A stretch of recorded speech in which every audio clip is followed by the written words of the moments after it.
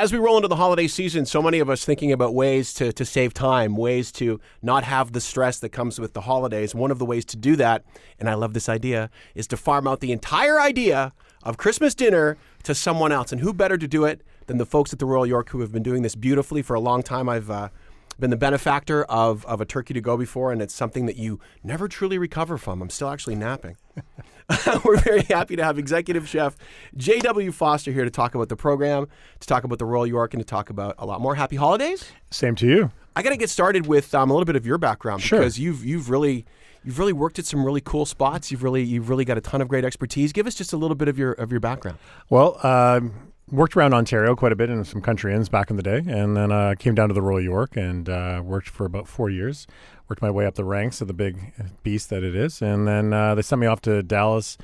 Did some time in San Francisco and Shanghai, and then I was just at the Banff Springs at our castle in the Rockies. So I'm curious, when a chef decides to make a move to a place like Shanghai, how much of a life commitment is that to do? It's a change. I got to be honest with you. It's you think you know what's going to happen and how it's all going to work out, and you're surprised. And I think it was an amazing experience to all of a sudden go from one extreme to what I think I know to almost like a student, especially in the culinary piece of it, and also the culture. Obviously, we have a feeling what we know, but it was awesome because it was like going back to school and figuring all new things. So when you do something like that, is that like a contract that you sign on to do, and then at the end of it, you decide if you want to go somewhere else? Exactly, and you stay with the company, but it was really good. Like instead of jumping, you just get to stay with the company, and they just keep having all these amazing places around the world that you can grow. I think that's what's great about being a chef in our industry is that you can just keep going. So, do I have this correct? That this is the second time you've been at Royal York? Did you leave and come back? Yeah, I did. I entered it back in early 2000, and then left, and then moved on to other Fairmonts. And then it was amazing to get the opportunity to come back when we were going through this transition that we're just finishing off with. The hotels changed, the venues have changed, like the whole inside of it is just phenomenal now. And it was great to be part of that in the next chapter where the hotel's going. So. And the changes that you just mentioned are abundantly clear, just the work that has gone into it. Just tell me about some of the changes. The new restaurant is called Rain, and I think it showcases definitely where we are in culinary at the moment, and it has a very beautiful vibe to the hotel with all the walnut and marble and everything it has, and the food is very. What's going on now in farming and everything like that, which I believe is very important to all our hearts. It should be. And then we have this great clockwork in the middle of the hotel now. So instead of it just being the regular lobby, you have now this beautiful bar that's sitting in the middle that brings the essence of what, the whole hotel back in the day, you know, with the train. And, it's a place to be seen now. I mean, I always think when you look at it now, it looks like what it should have always been. So, which is the way I feel when I walk into it now. Yeah, because I think pre-renovations, the Royal York was definitely of a time, and I think of that time, it really reflected Royal. It reflected the Royals. Absolutely. It reflected sort of an English influence, and definitely. I think that's one of the reasons you see the Royal York pop up so much in television and movies. I think I've seen the Royal York on Suits about 19 times. I know, exactly, right? I'm always like, I know that lobby. I know that clock. Same in Reds, all of a sudden you're shooting up our banquet floor, right? I mean, it's been in so many movies, and it's such an icon. I want to ask you about this because you brought it up. Sure. These two philosophies that you guys have, you alluded to it, nose to tail and ocean-wise. What do those two things mean? Nose to tail to me is, using everything, and that could be from a carrot to a heritage hog or a cow. Or, we try to use as much as local as we possibly can. I support all the local farmers here in Ontario.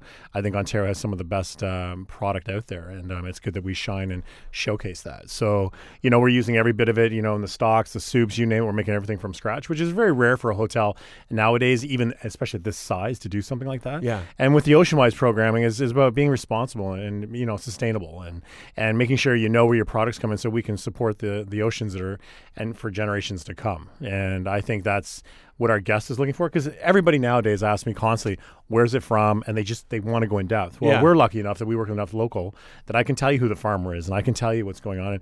And, some of the fish we can take right back to who was on the boat that caught it. And I think that's what we want to know now, and we like to be able to deliver that. Yeah, people are a lot more conscious. They're asking those questions. Yeah, and you're right. They absolutely should be. Yeah. Let's jump into the holidays. For sure. Let's talk about turkeys to go. Yeah. I don't think that people recognize the gravity and the scope of this type of operation. Right. Sort of tell me, how many meals get prepared yearly? Tell me what sort of planning goes into having this done. We average it out several couple hundred during the season. Yeah. And, it's a matter of finding the right turkeys, going and talking to our local farmers and getting all the heritage vegetables that we serve with it and the potatoes and, making the pies in-house and everything. And we do it just as the same as, what I remember my grandmother and mother doing it in the house. And we're trying to give that experience, but it just, you just come pick it up in a box, take it home and take it out, and you're like, you take the credit for it, right? I mean, you get to put it in your dishes, put it on the table, and instead of being in your kitchen all day long, you just get to finish it up and enjoy the night with friends and family, which is what it's really all about. So what went into the menu that you decided to do this year? Tell us about that.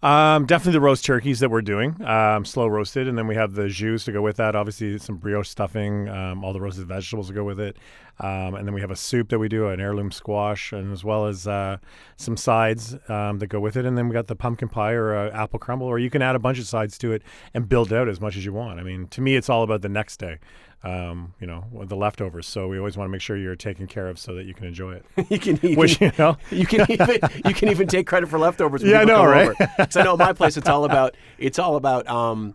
The order of business goes like the Christmas day is the turkey. The next day you're kind of eating cold plate and stuff out of the fridge. Yeah. Then by Boxing Day you're in that sort of hot turkey soup mode. 100%. Or even before that open-faced hot turkey sandwich. Exactly. That you're going to make as well. Yeah, or even the 11 o'clock calling to the fridge, right? I mean, it's all available to you. So as a chef, what is your favorite Christmas dish, and does it change yearly, or do you have a staple that was maybe like your mom made, or your dad or your grandma or something? I think it is the stuffing and the turkey. My grandmother used to make it always, and I'd watch her break it and go through the whole process of and then stuffing in the bird, which a lot of people don't do anymore. And then to me, it's like we talked about. It's the next day.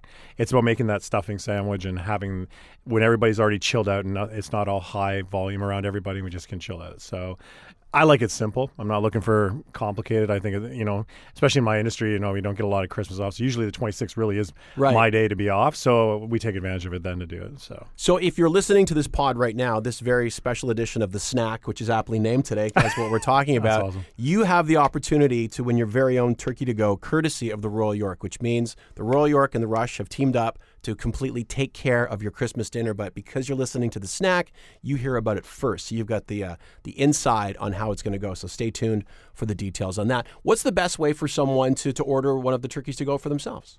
Just contact our contact information, which will be provided, and all the information is there, and go online and you'll be able to break it all out and figure out what you want and put it together.